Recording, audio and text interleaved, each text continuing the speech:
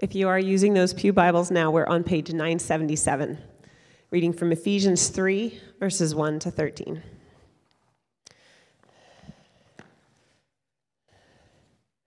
For this reason, I, Paul, a prisoner of Christ Jesus, on behalf of you Gentiles, assuming that you have heard of the stewardship of God's grace that was given to me for you, how the mystery was made known to me by revelation, as I have written briefly. When you read this, you can perceive my insight into the mystery of Christ, which was not made known to the sons of men in other generations, as it has now been revealed to his holy apostles and prophets by the Spirit. This mystery is that the Gentiles are fellow heirs, members of the same body, and partakers of the promise in Christ Jesus through the gospel.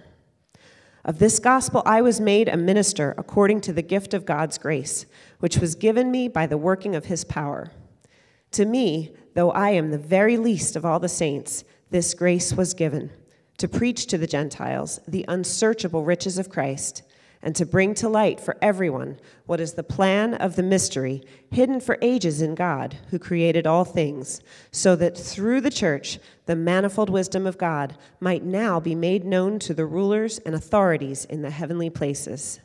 This was according to the eternal purpose that he has realized in Christ Jesus our Lord, in whom we have boldness and access with confidence through our faith in him. So I ask you not to lose heart over what I am suffering for you, which is your glory. This is the word of the Lord.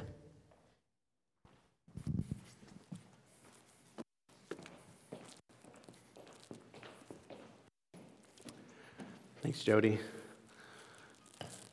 Good morning.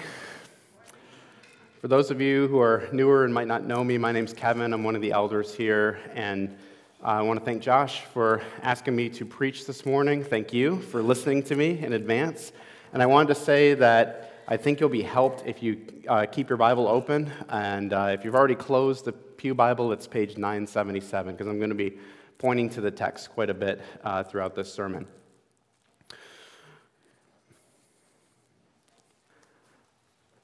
No one likes being on the losing team. Right? Especially if your team keeps losing year after year and decade after decade. It can be discouraging to have people look down on you and, to be the butt of jokes, get your hopes up. I see Justin Darris smiling on the front row here, right? You get your hopes up, this is going to be the season, and then you have all of your hopes dashed, right? From an external perspective, sometimes it can feel like the church is on the losing team. In both the elite culture of our universities and the pop culture of our television shows, the church is not usually looked up to, but looked down on. Now, on the one hand, this shouldn't be a surprise, because we follow the one who is crucified. And he taught us that if anyone would come after him, we must deny ourselves and take up our cross and follow him. To be crucified is to be a loser. It was a death for those who opposed the Roman Empire and lost.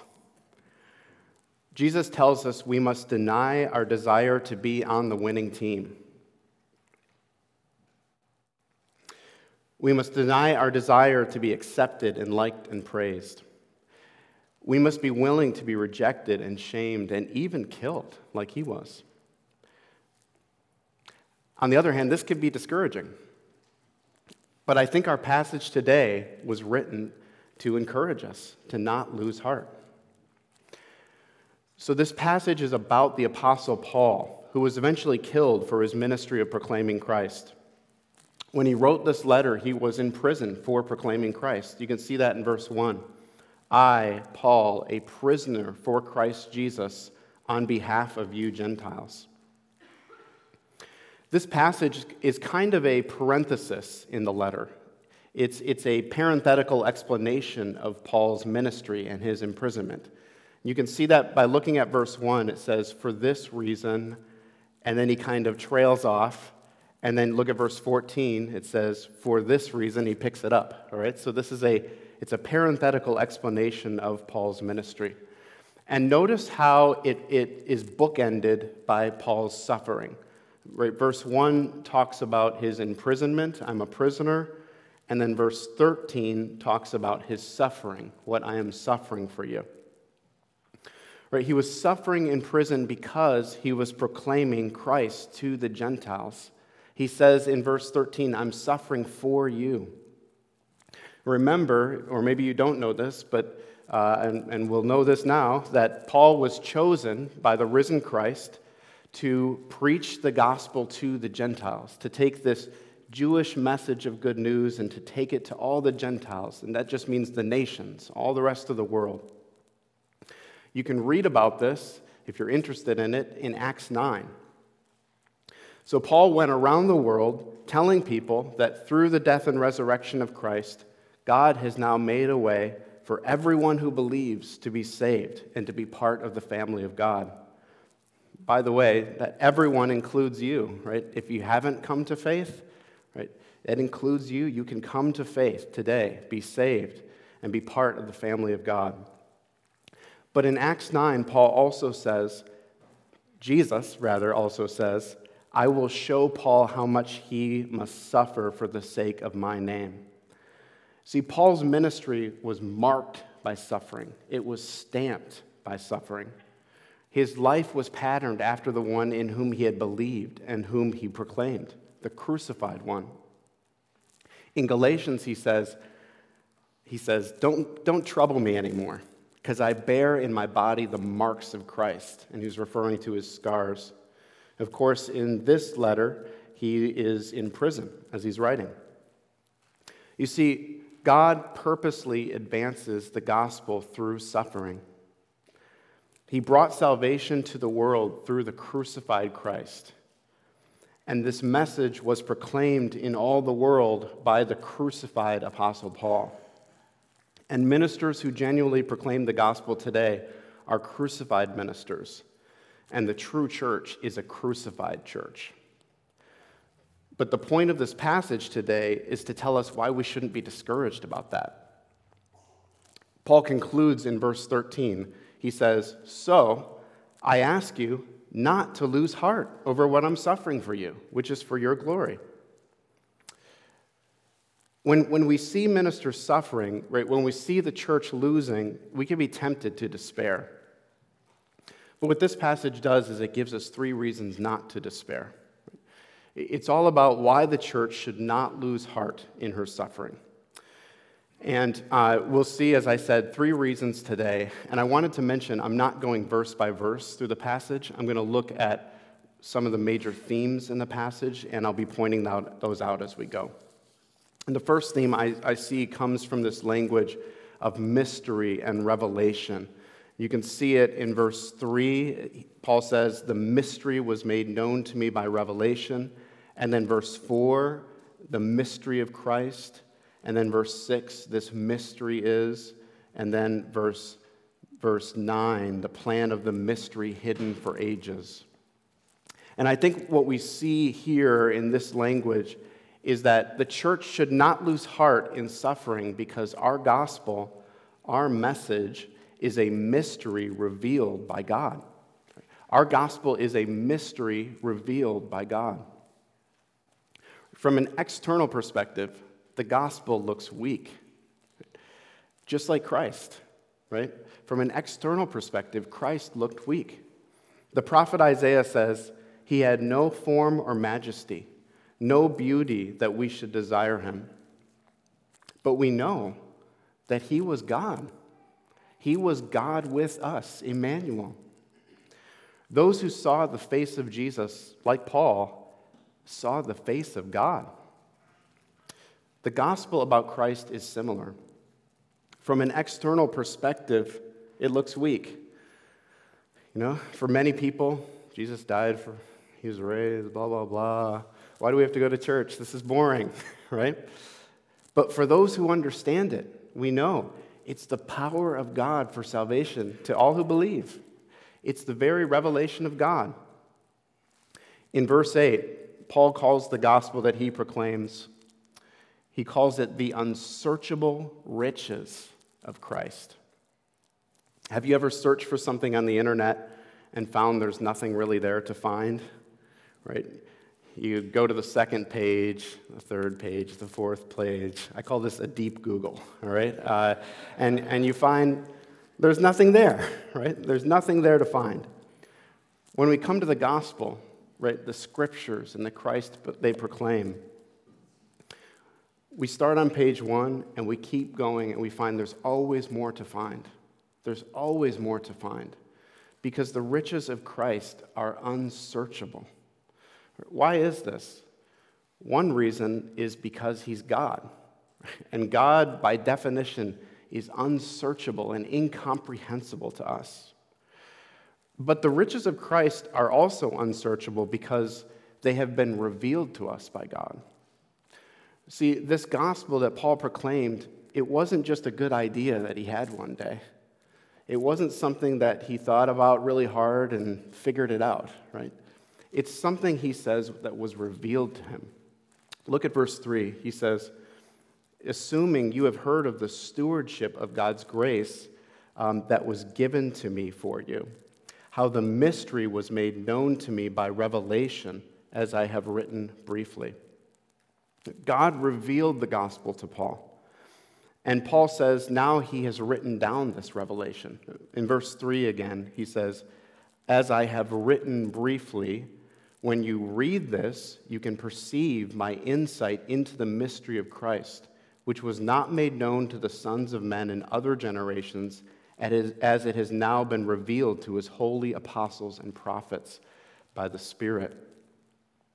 I think what Paul is talking about when he says, as I have written briefly, is he's probably talking about Ephesians 1 and 2, what he's just written about. And he says, when you read this, you can perceive my insight into the mystery of God. What do these chapters say? We've been going over them the last couple weeks. Among other things, they say that God has blessed us with every spiritual blessing in Christ, as Will reminded us this morning. Right? They say that God has saved us through faith and by his grace. They say that God has made Jews and Gentiles into one unified family in the church. This is the point that Paul really focuses on here in our passage in verse 6. This mystery is that the Gentiles are fellow heirs, members of the same body, and partakers of the promise in Christ Jesus through the gospel. If all you had was the Old Testament, you'd see that God promised to save the Jews and through the Jews to bless all the nations of the world. But it wasn't clear until the coming of Christ that God's intention was actually to bring all the nations of the world, Jews and Gentiles, together into one unified body, the body of Christ, the church. This is why our unity matters so much, by the way, right? The unity of the church is part of God's plan in the gospel. Look at verse 9. It says that Paul says, I was given grace to bring to light for everyone what is the plan of the mystery hidden for ages in God who created all things. God created all things, and he created them with a plan. But he didn't let us in on that plan until Christ came and until he revealed it to the apostles and the prophets. Christ truly brought light into the world, the light of revelation. And when Paul proclaimed Christ, he brought light to us. My point here is that the gospel that we believe and proclaim, our message is the true revelation of God. It's the great light of God. The church, as we've said, can feel like it's on the losing team. It can feel like it's a minority. But if it's in the minority, it's because of our great privilege of having God's revelatory light. No one complains about being in the minority when they get to fly first class. No one complains about being in the minority when they have the inside scoop. If we're in a minority, it's because of the great privilege we have. We have the privilege of having the very revelation of God. And so, Paul says we should take heart. Right? Remember what the angels said to the shepherds. Behold, I bring you good news, all right?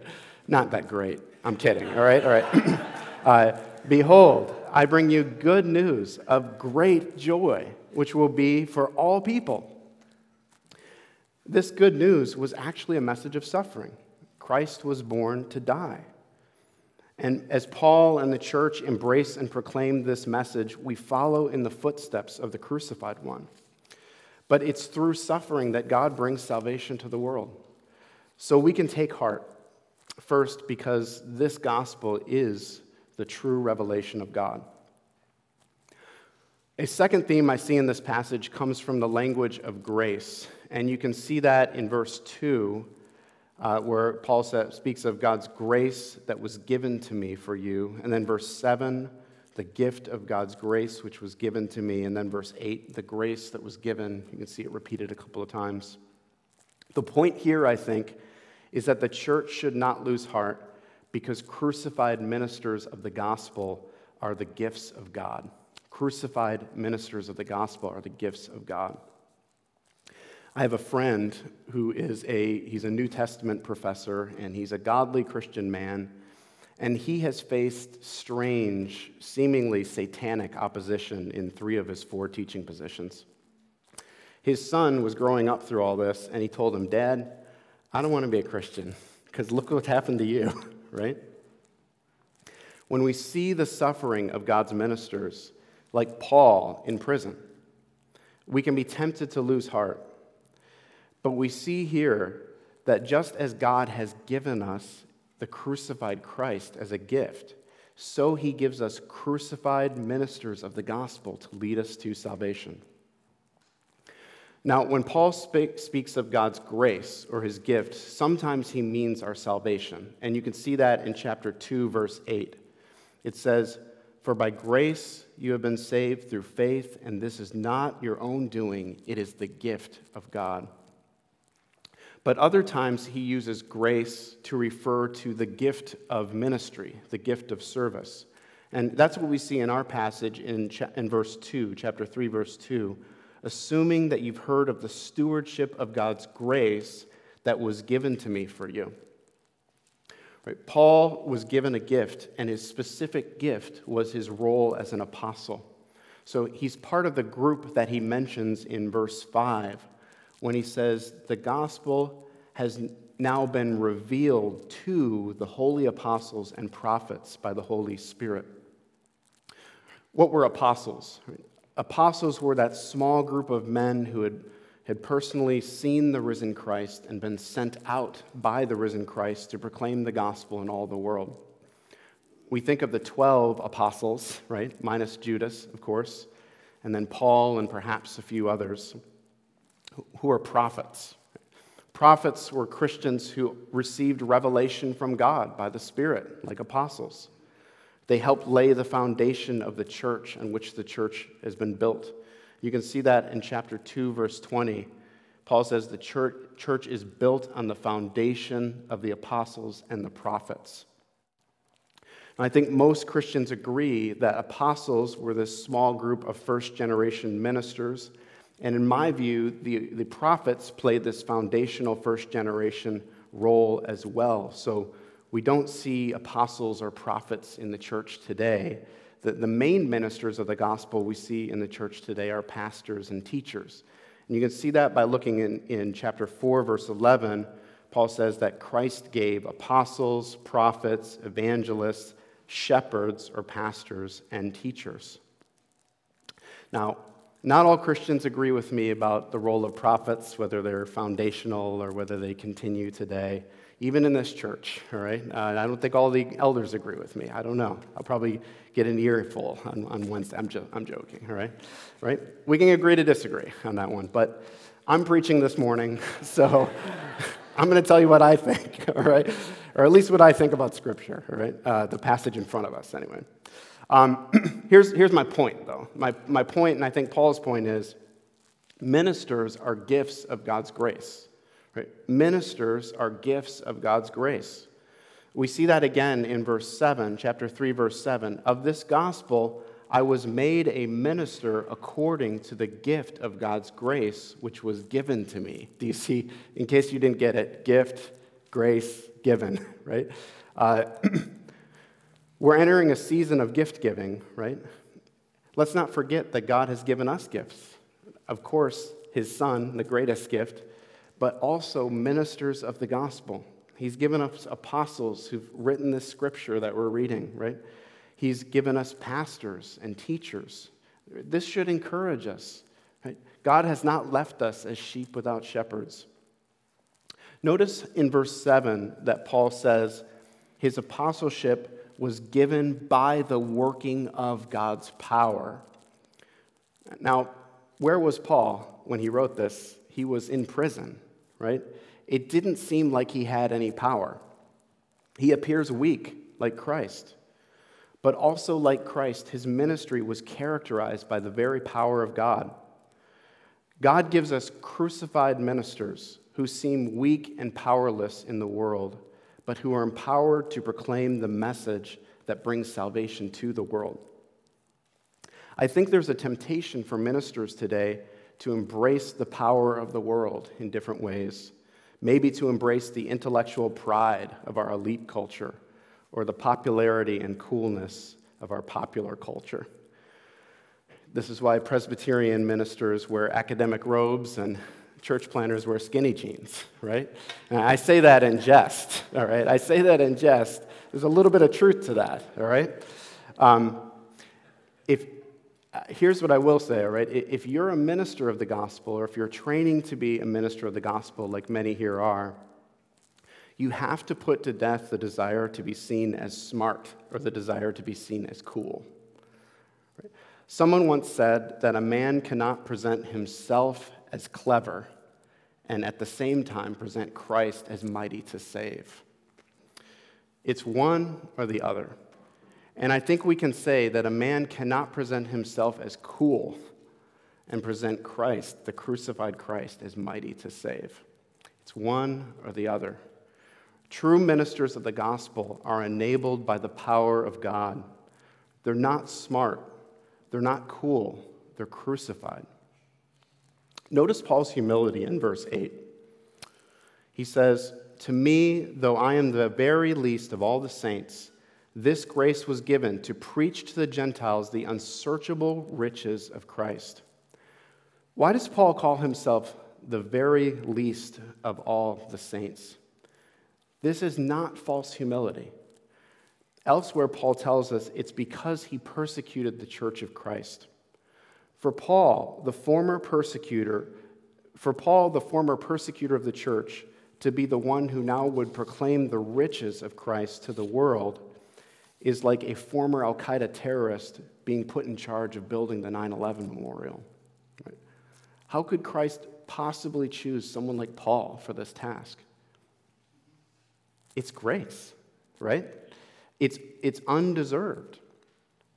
All Christians, but especially ministers of the gospel, need to constantly remind themselves that we are saved and we only minister by the grace of God. We need to put to death our pride and the false humility that covers up our pride. Sometimes I think we as evangelicals have perfected the art of the humble brag on social media, right? So humbled that I was invited to speak the word today at Trinity Community Church. Please pray for me. # all glory to God. It's funny because it's true. We use false humility to promote ourselves.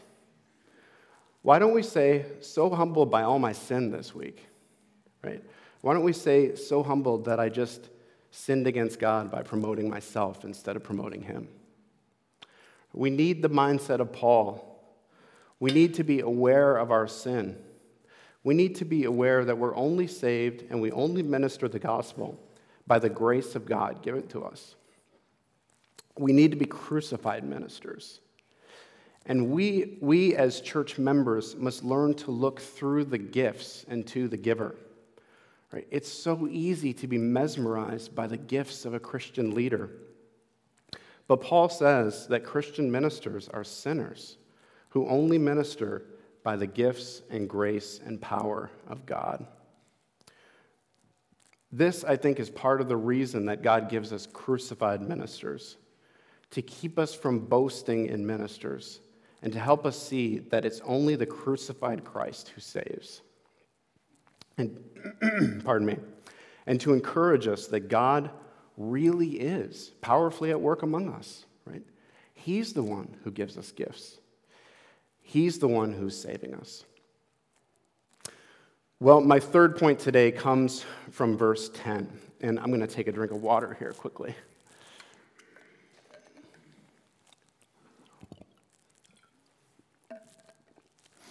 In verse 10, Paul speaks of the ultimate reason that God has revealed the gospel and the ultimate reason that he gives gifts to the church. Let's read it together. Paul says, "It's so that through the church the manifold wisdom of God might now be made known to the rulers and authorities in the heavenly places." Here Paul teaches that the church should not lose heart because all of this has been done to make known the manifold wisdom of God. Why does God raise up crucified ministers to proclaim the unsearchable riches of Christ? The ultimate goal may be surprising. Paul says it actually has a heavenly orientation. God wants to make his wisdom known to the rulers and authorities in the heavenly places. And I think Paul seems to be speaking about Satan and demonic angels who followed after him. I say this because of chapter 6, verse 12. 6:12 says that we do not wrestle against flesh and blood, against humans, but we against the rulers, against the authorities, there's our words, rulers and authorities, against the cosmic powers over this present darkness, against the spiritual forces of evil in the heavenly places. So I think Paul is talking when he says God wants to make his wisdom known to rulers and authorities. I think he's talking about Satan and the demonic forces that follow him. Right? Satan and his demons are opposed to God and are stirring up the world to be opposed to God and one another. Ephesians 2:2 says that Satan is now at work among the sons of disobedience. So the evil in this world and the divisions in our society are not just rooted in human sin, but also in demonic and satanic power. And apparently, Satan thinks that there's no way that God can fix all this mess. But this is exactly what God is doing in the church and through the gospel of the crucified Christ. You see, the church displays the wisdom of God to the rulers and authorities in the heavenly places. From the perspective of the world, the church looks like foolishness. But the foolishness of God is wiser than the wisdom of men. The church is the place where God is displaying, according to verse 10, his manifold wisdom. What does manifold mean? It means many-sided. So God's wisdom is manifold. It has many sides. I think part of this is the paradox of a crucified Savior. I think another part is God bringing together a diverse group of people from all the nations to be one body of Christ. Right? As God enables us to believe this gospel of the crucified Christ together and to love one another, we, the church, are displaying the wisdom of God to the evil powers of this world. I bet you didn't see this purpose coming, right? This thing we're doing as a church, it can't be explained in just human categories. It can't be explained in secular or sociological categories, right? It can only be fully understood in spiritual categories. It can only be fully understood in theological categories. Because at the end of the day, it's all about God and the glory of his wisdom being displayed and made known. But God also enables us to share in his glory. And I see this in verse 13, which is the main point of the sermon today. Verse 13, "So I ask you not to lose heart over what I am suffering for you, which is your glory." Christ suffered for our sins. He was raised from the dead so that we might be forgiven and raised to glory. And Paul suffered in order to spread this message of salvation to the nations so that many would believe in Christ and share in the glory of the resurrection. Similarly, today, crucified ministers of the gospel must take up their cross in order that more and more people will share in the glory of God. So we as a church should not lose heart when it feels like we're on the losing team, because we're actually on the winning team. The gospel we believe and proclaim is the very revelation of God. Crucified ministers are a gift of God, and through the church, all of heaven is seeing the manifold wisdom of God. So in the words of verse 12 says, in Christ we could say we should have boldness and access with confidence through our faith in him. And so Paul and I ask you to not lose heart, right? Let's pray together.